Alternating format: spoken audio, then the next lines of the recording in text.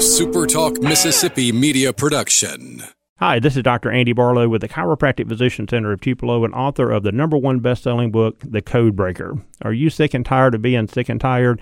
Then call my office at 662-844-1414 and order my new book, The Code Breaker.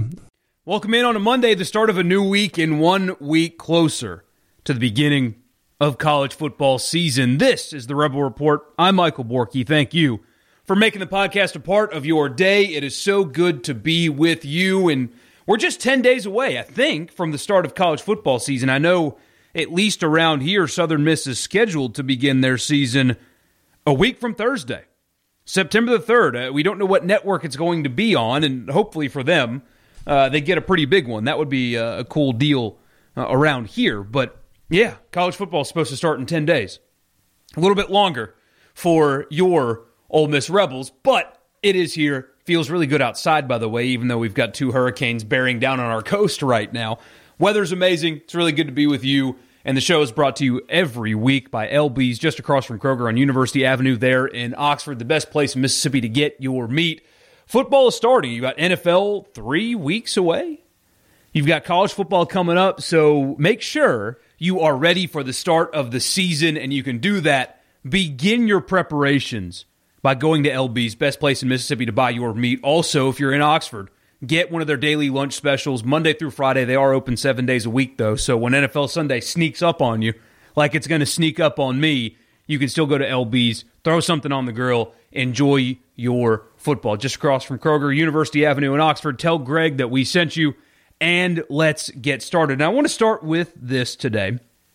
Ole Miss had a scrimmage over the weekend, and a lot of pictures came out of it, and that was cool to see. I mean, live football is something that, for a time, a lot of us didn't expect to have this year, and if you believed the reporting a few weeks ago, and now we know for sure that the sourcing on the college football is dead by the end of the week came from the Big Ten and leadership at the Big Ten. I mean, is there any doubt in your mind that the sourcing on college football is done for everybody by the end of the week came from the Big Ten? That leadership at the Big Ten expected when they canceled their season, everybody else is going to follow, and when that didn't happen, they didn't know what to do? I think that's very clear at this point, and by the way, I've got a story to tell you at the end of the podcast here about exactly how bad the leadership is at the Big Ten. More on that coming up a little bit later. But so that was good to see. Just the team that I get to cover on a daily basis, whether it be on the radio show or this podcast and other platforms, just to see live football, something that for a time we didn't think we were going to get. But of course, with scrimmages comes the speculation. And, I mean, it hasn't been that long since everybody could go see most of Ole Miss's practices and scrimmages. Times have changed, especially with COVID, of course, but as I've learned over the last few days, Lane Kiffin is running a tight information ship. It is really hard to get anything from behind these closed practices and scrimmages. It's really difficult, but some things have started to leak out. To tell you the truth, I don't know what happened at the scrimmage. I wish I did. I have asked around and have gotten nothing definitive, and most of it's kind of vague, and, you know, this guy played well, or they feel good about this, and just vague stuff. Information is not really coming out of that program the way it used to under different head coaches. That's not a shot at any of them. It's just being done differently now. I did see, and I was asked a few times over the weekend about some stat lines that were put out there between Matt Corral and John Rice Plumlee. That's what everybody cares about, right, is the quarterback battle. And a few things on that note. So I, through conversations with people, have been told that Matt Corral's having a really good camp and had a really good scrimmage. And maybe that's true, maybe that's not, I don't know. But when it comes to scrimmage stats, especially in college football, 5 weeks away from the start of the season, in a scrimmage that nobody actually watched other than the team itself, I would just be really cautious about believing them just at face value. And maybe the information's right. Like maybe especially one tweet that's going around that was sent to me a couple of times asking if it was real. Maybe it is real. But just the stats from a scrimmage that nobody was able to watch, it's different than that in the NFL. So, for example, Joe Burrow's first scrimmage as a Cincinnati Bengal, he performed really well. His stats in the scrimmage were very good. I think he was 6 of 6 for 70 yards and a touchdown in his first live possession as an NFL quarterback. Of course, it's in a scrimmage setting, but people got to see that. And reporters, I mean, we don't know the game like coaches do. And a lot of us, myself included, should probably stop trying to like break down most things when it comes to the game itself, because we really don't know what we're looking at compared to people that actually know what they're looking at. But at least people got to see Joe Burrow. You know what I mean? They got to see that he looked really good in the scrimmage, that he completed passes, that he looked comfortable. People got to see that with their eyes. And so when you're only looking at a stat line and it shows Matt Corral's passing numbers being better than John Rhys Plumlee's, because you didn't get to see it, I would take it with the tiniest grain of salt. Because, I mean, who knows what they're doing with Plumlee? Like, they could be working on things with him that they weren't with Corral. They could have called different plays for Plumlee to try to get different looks. And it's just one scrimmage 5 weeks away from the season. So I know people get excited about scrimmage stats. I do too. I mean, trust me, I'm reading Saints practice reports every single day. I get giddy about that kind of stuff, and I read them, and I read their stats. And so I understand why you do it. I'm not making fun of you for getting excited about just reading and talking about just football stuff for a while. It's not what I'm doing. I am telling you, though, that just because the rumor is that Matt Corral outplayed John Rhys Plumlee in a scrimmage 5 weeks away from the season doesn't exactly mean really anything, other than for that day maybe he was better if that stat line is true. Scrimmage stats are misleading, especially ones that nobody actually got to watch. So I hope you guys understand where I'm coming from here. I'm not mocking you, I promise, because I do it with the Saints, man. Before I hit record here, I pulled up a Saints practice report that I'm going to read when we're done recording here. And it's written by people who are just guys like me. I mean, they don't really know what they're looking at. But I'm going to read it because I love that stuff, and they're good at what they do. People that cover the NFL are really good at what they do. So I'm looking forward to it. If I got to see the scrimmage, I would have given you guys some thoughts and analysis, but I didn't get to. So just looking at a stat line and talking about the quarterback battle, I think is just, again, something that should be taken with the tiniest grain of salt. I don't think it means anything. But it shouldn't surprise you, right? If that is true, it shouldn't surprise you that Matt Corral is having a really good camp. I've been trying to tell people this for so long. I don't know who's going to win the job. And who's to say that Plumlee hasn't outplayed Corral in every other thing other than the scrimmage that people are asking for information on? But this national idea, this narrative that it's just Plumlee's job, is unfounded. It's not rooted in reality. And when you watch the SEC Network, like I said on the last podcast, where Dari Noka's transition from Lane Kiffin to talking about Missouri was, we know there's no quarterback controversy in Oxford, but over in Columbia, there is one. I mean, those people are like ignoring what's in front of them. It shouldn't surprise anybody that Matt Corral is potentially outplaying John Rhys Plumlee, especially throwing the football in a scrimmage. He was a young quarterback last year, too. He was playing in a system that didn't really fit his skill set as well. He's extremely talented also. So this idea that, it's just Plumlee's job that you get from the national people, I think is completely unfounded in reality.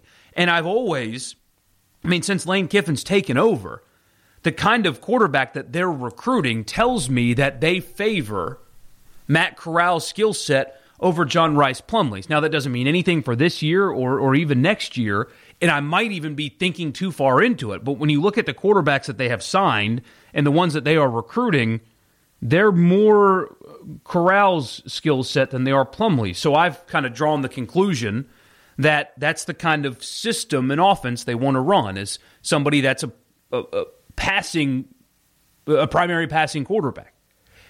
And maybe that has no factor on this year. That's just where my mindset's been in this deal. Just writing off Corral is a really stupid thing, but nationally everybody does it. It shouldn't surprise anybody that he is having a good camp, if that's true. It's what I've been told, is he's having a really good camp.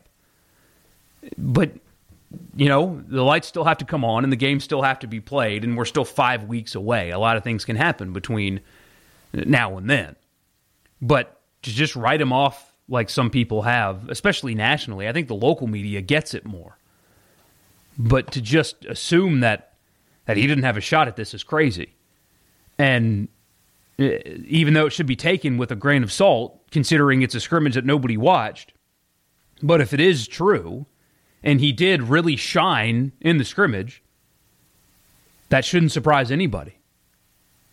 I mean, I kind of expect it. I mean, everybody talks about, oh, well, Plumlee's going to make a huge jump from last year to this year. Well, Corral was also a redshirt freshman, but still a freshman, getting his first real, meaningful game action. You think he wasn't going to take a jump too? Some people don't. I think they're crazy, but I wish I could tell you more. I really do. I mean, I've asked. They're keeping camp pretty tight-lipped. It's all secondary information because nobody's allowed to go see it, which is the right thing to do, by the way, at least for this year. Because when you have a quarterback competition, you don't need anybody to get it out there who's taking more reps with the ones and whatnot. I'm okay with them shutting down camp. I don't even live in town anyway to go see it most of the time, although if it was open, I would be making a lot of trips up and back from where I sit right now. But I do think, though, people are paranoid in sports, in football, when it comes to practice viewership. Like, I think the Packers shut down their practice. I think it's the Packers.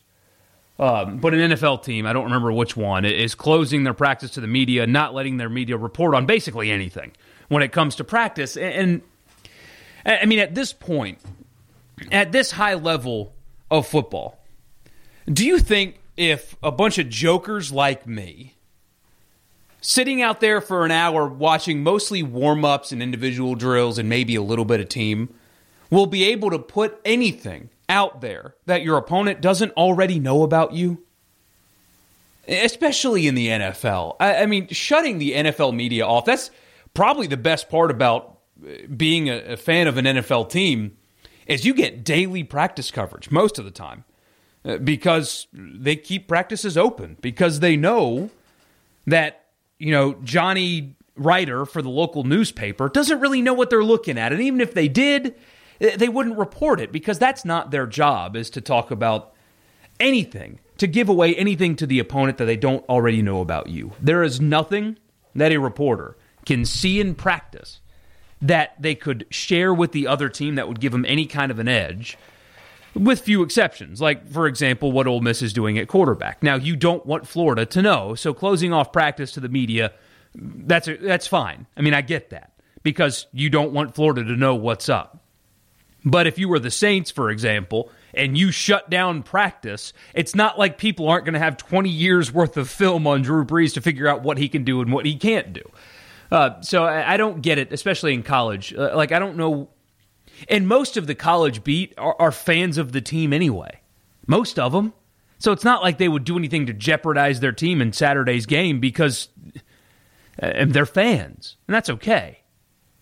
But I don't understand it. There is nothing that any of us jokers in the media would be able to relay to an opponent that would give them an edge. Nothing at all. But either way, I understand certainly why Ole Miss has their camps and practices shut down.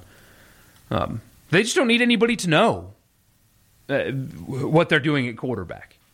And all the practice information that we're getting is very vague. I mean, there's not much to it, which is the right way to go about it. Sucks for us in the content business, but that's what Ole Miss should do. Speaking of things that Ole Miss should and shouldn't do, since we last hit record on this podcast, Ole Miss has picked up the commitment of two players. Both of them happened on Friday. One of them is a defensive lineman. His name is DeMarcus Smith. The other one is a wide receiver named Drew Donley. We'll start with DeMarcus Smith. Big-bodied kid from Birmingham. So he's listed at 6'4", 250 pounds. Impressive-looking athlete. Chose Ole Miss over Mississippi State, South Carolina, and Tennessee. And he's one of those kids in Alabama. This is the kind of stuff that I've talked about a lot on the radio show. I'll do it more on this podcast as well, about Ole Miss's recruiting strategy. Because you border two states that have programs in it that can be really selective with their players, and states that produce players, high-level college football players, that the in-state schools aren't interested in. LSU is recruiting nationally.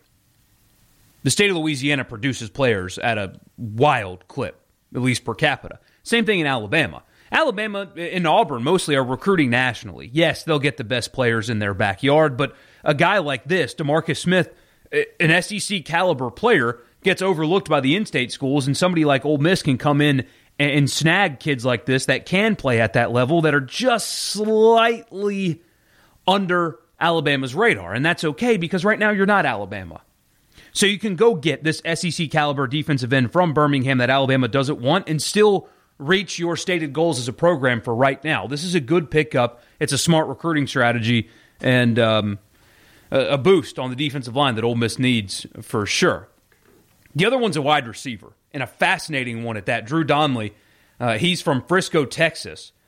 His dad played for Ohio State. He was a two-time All-Big Ten selection, and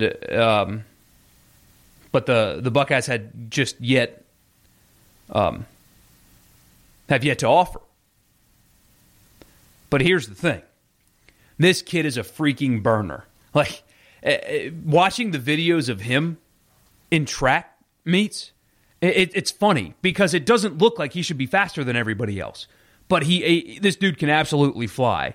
And he was probably one that has flown under the radar because he hasn't been allowed to camp. And so teams haven't been able to see this speed in person. But an interesting pickup for Ole Miss where they can be selective at the wide receiver position. So if there's a guy that is a 3-star on some services or not ranked on others and has offers from like Boise State and Hawaii and the Ivy Leagues, and I mean Ohio State and Wisconsin are kind of dipping their toes but haven't offered yet. I trust the evaluations of Lane Kiffin and Lebby on a receiver like this, and Google him. Again, his name is Drew Donley, and watch him run track. The kid can absolutely fly, like elite level speed. So two separate pickups over the weekend for Ole Miss, a defensive end and a wide receiver. And I'm sure there's one thing you noticed about the two of them, and that is neither one is from Mississippi. And that narrative is beginning again because this happens way too much. I mean, this is why you listen to this podcast, right? Because I'll give you some sanity. It doesn't matter where they're from. I don't know why that is something that people are just so focused on, is that these are two kids not from Mississippi. And not everybody thinks this, but there is a faction of Ole Miss people, whether it be media or fans, that think that Ole Miss just has to just put a fence around Mississippi and only sign Mississippi kids. And I just don't get it. And that narrative's back, is that Ole Miss has to sign Mississippi kids, and they've only got one committed in this class, and they need to have more. It doesn't matter where they come from. I've never understood why that does. Or why people think, especially this year, Mississippi's class is not a good one. There's very few true SEC caliber players coming out of the state of Mississippi this year. And ask the previous coaching staff how recruiting only in Mississippi and making it about Mississippi kids worked out for you. Because the highest ranked players in the state still went elsewhere, and you're stuck with some guys that aren't SEC caliber. You don't sign kids from Mississippi just because they're from Mississippi. If you want to be a program that builds and becomes nationally competitive, you get the best players you can get from wherever they come from. It does not matter, whether it be Canada or Sweden or Australia or Frisco, Texas, or Pascagoula, Mississippi. But you can't just sign kids from the state when you can sign better kids from out of state. If there's a defensive end in Mississippi that they've evaluated that's just slightly not as good as DeMarcus Smith from Birmingham, guess who you sign? DeMarcus Smith from Birmingham. I've never understood this, and it's not that many people, and I bet a lot of you agree with this notion. But this idea that Lane Kiffin needs to focus on Mississippi and sign Mississippi kids, it's nonsense. Sign the best players you can get wherever you can get them. That's how you win football games. You don't sign kids because of where they're from. You don't keep a kicker because he's from local. You go get the best kicker you can get. And if he's from Louisiana, good, fine. Get the best guy. If you can get a defensive end from Birmingham, go get him if he's the best guy you can get. If there's a wide receiver in Florida that you can get that's better than the wide receivers in Mississippi, you go get that wide receiver. I've never understood this idea that you have to just lock down your state. What if your state doesn't produce players?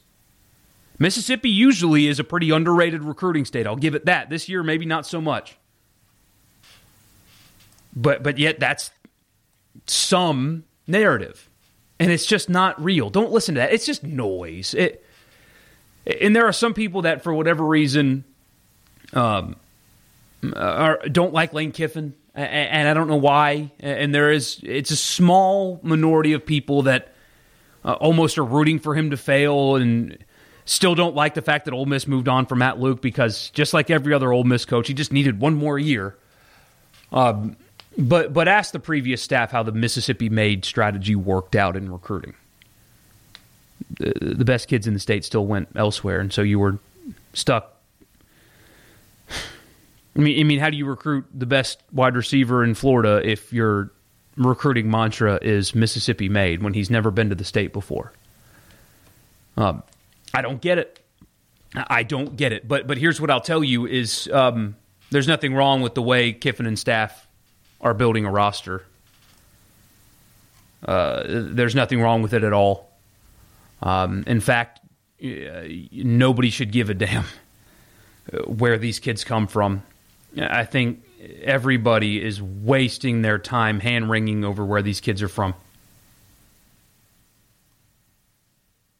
I mean, I'm pulling up their class right now. Their average star ranking is 3.17. That's solid. I mean, in a year with COVID and everything that it's up against, Ole Miss in their 3.17 average star ranking is, if I'm looking at this correctly, a top 25-ish class right now. Yeah. Yep. Let's see. So in front of Ole Miss, the average star ranking, the team in front of them, Temple, no, they beat. So let's just do this. Ole Miss is 57th right now according to Rivals. They have an average star ranking better than 35 teams in front of them. Quick math tells you that they are 22nd in the country in average star rating. They're building the class just fine. One of those kids that's counting is a kicker. And Ole Miss, if I'm looking at this correctly, has fewer commits in their class than every single team in front of them. That's right, yeah. Every single team in front of Ole Miss right now has fewer commits than them. Except for UCLA, who has the same amount, and they're only 4 spots ahead. And Ole Miss's average star rating is better. That's what you're looking at in this class. That's what I talked about a few weeks ago with putting it into context. Their recruiting strategy is sound. It's working. I don't care where they're from. Because even during COVID, when they can't bring any official visitors to their campus, haven't been able to really since they've gotten there. They had like 3 weekends where they could bring kids in. No spring, no junior days in the summer, nothing. They still have a class that's top 25 in average star rating. And they're from, I think this is great. In fact, not only is this not a problem, I think this is great. Here are where the players are from. Birmingham, Frisco, Texas, Arlington, Texas, Melbourne, Florida, outside of Atlanta in Georgia, Mandeville, Louisiana, Trussville, Alabama, Biloxi, Mississippi, another one from Atlanta, Nashville, Huntsville, Miramar, Florida. It's where the best players are. They don't have to be from Mississippi. You go get Dink Jackson from Florida. That's what you do. You go get Braylon Brown from Florida because those are the best players you can get. You couldn't. Anyway, I'm spending too much time on this. I'm spending way too much time on this because I think you guys get it. And most people around the program get it. Restraining yourself to just this state in years like this one, when the state really isn't filled with players like that, I think is a dumb strategy. If you can go get kids in Texas, go get kids in Texas. That's why you build the staff the way they did. A bunch of dudes with experience from all over.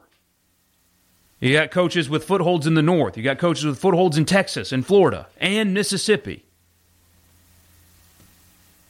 There's nothing wrong with this strategy at all. In fact, it should be applauded. You get the best players wherever you get them. Maybe they don't understand the context of the Egg Bowl anymore, but who cares? It doesn't matter.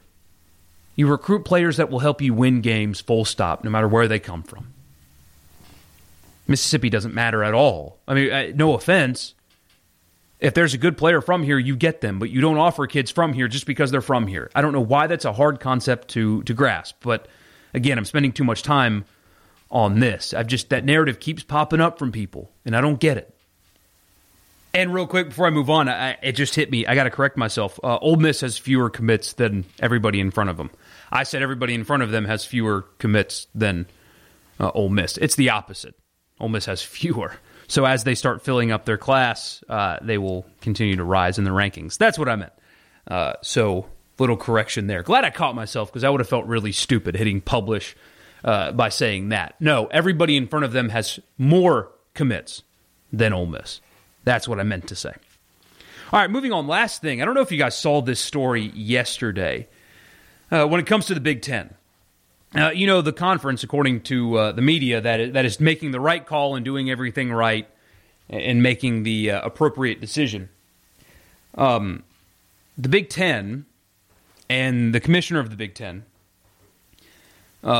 spoke on behalf of the athletic directors and said the opposite of what they want.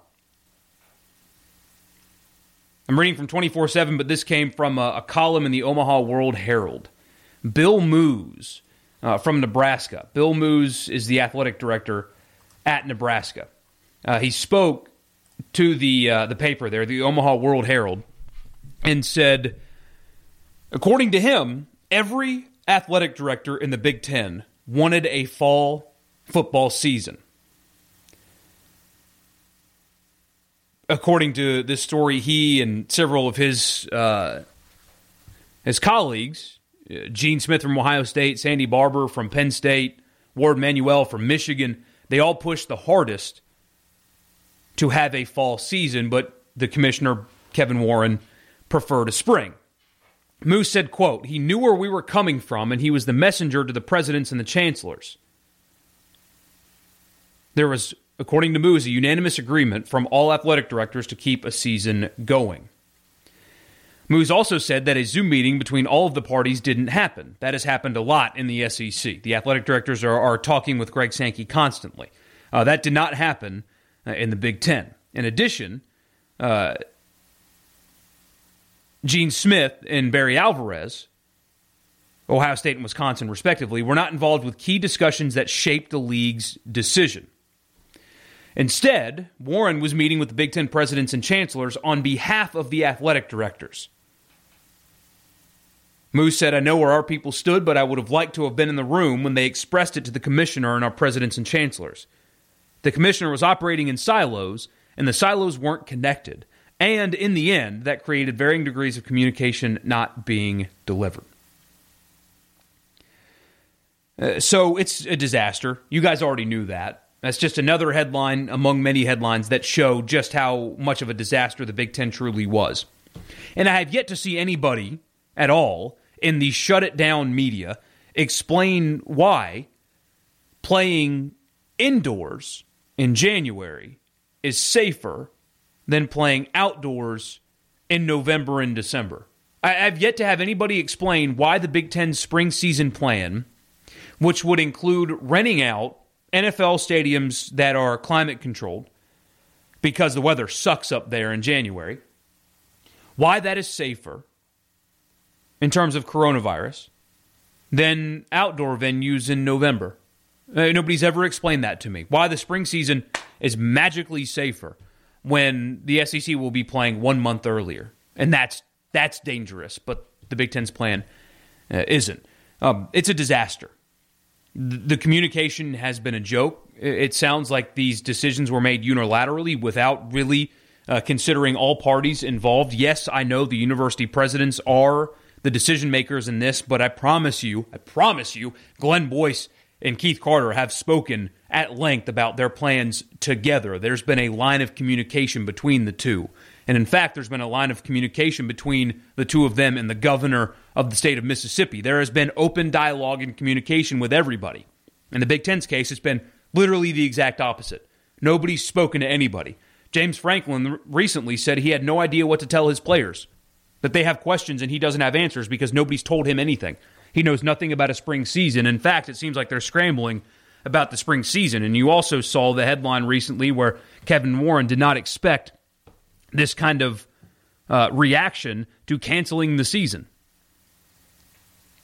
I mean, you want to talk about unfit for the position. If you truly thought that you could just end football season costing hundreds of millions of dollars to all of your universities on top of the impact that it would have on your college towns, and you think that nobody would be mad about that and just accept it and move forward, you're unfit for the position. How do you not know that? But here's something that I keep thinking about. Because clearly Ohio State especially is furious about this. But Nebraska's been there. Penn State's there. I don't think those teams need the Big Ten. The Big Ten needs Ohio State, Penn State, Michigan, Wisconsin, Nebraska more than those need the Big Ten, no matter what Desmond Howard says on ESPN. If they wanted to break off, would you be okay if they joined the SEC?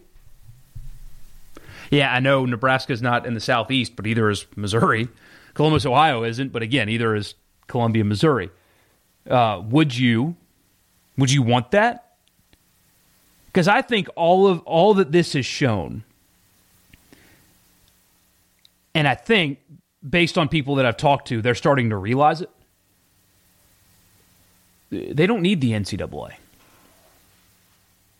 I mean, the NCAA has been a joke throughout this entire process.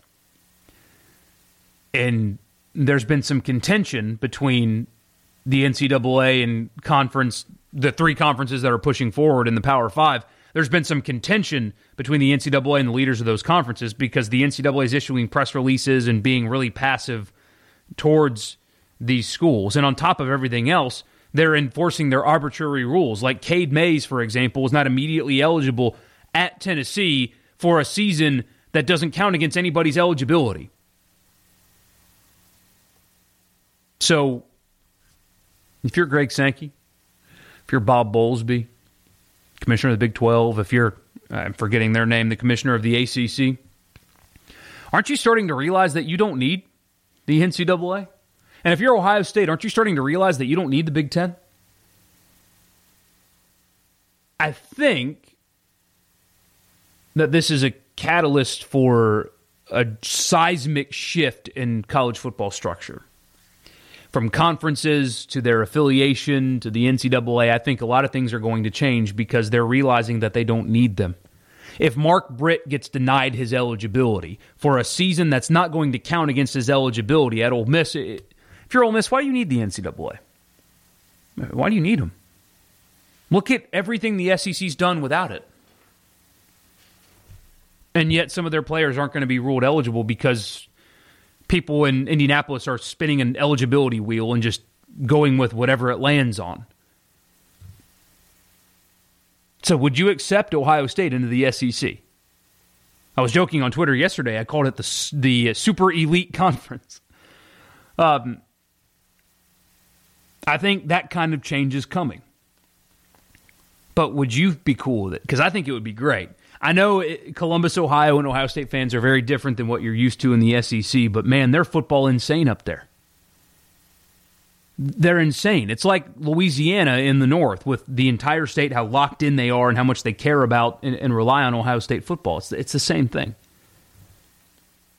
I'd be all for it, to tell you the truth. If you had 20-team conferences that they came out of this with. If a breakaway from the NCAA happens, I think it's going to. I think they're realizing that they don't need it. And if that meant you played 12 games, and 10 of which were against conference opponents, and 2 of them happened to be Ohio State and Michigan, then that would be awesome. And I think a shift like that is coming. Because every day a report comes out from the Big Ten, it looks worse. And if I'm Ohio State and I'm Gene Smith and I'm Ryan Day, I'm the president of the university, and this is how our conference is being run, then I'm out. I'm out.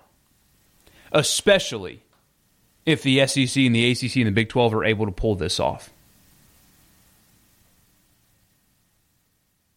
I think they are. I hope. It's more hope than anything else. I hope they're able to pull it off. Because if they do, there will be eggs on so many people's faces in the media and beyond. So I hope they pull it off. I really do. I'm sure you guys feel the same way. All right, that's it for me on this Monday. Thank you so much for making the show a part of your day. Don't forget to follow me on Twitter at Michael Borky. Stop by LB's. Go see Greg. Tell him that we sent you. Have a great week. Be safe. If you're one of our listeners down on the coast, I know this double hurricane has got some people on edge. I heard from somebody yesterday on the Sunday show that was not looking forward to what's coming. So hopefully it avoids you and everybody's safe down there. So try to enjoy your week. Be prepared for the double hurricanes, and I will talk to you again on Wednesday. A SuperTalk Mississippi media production.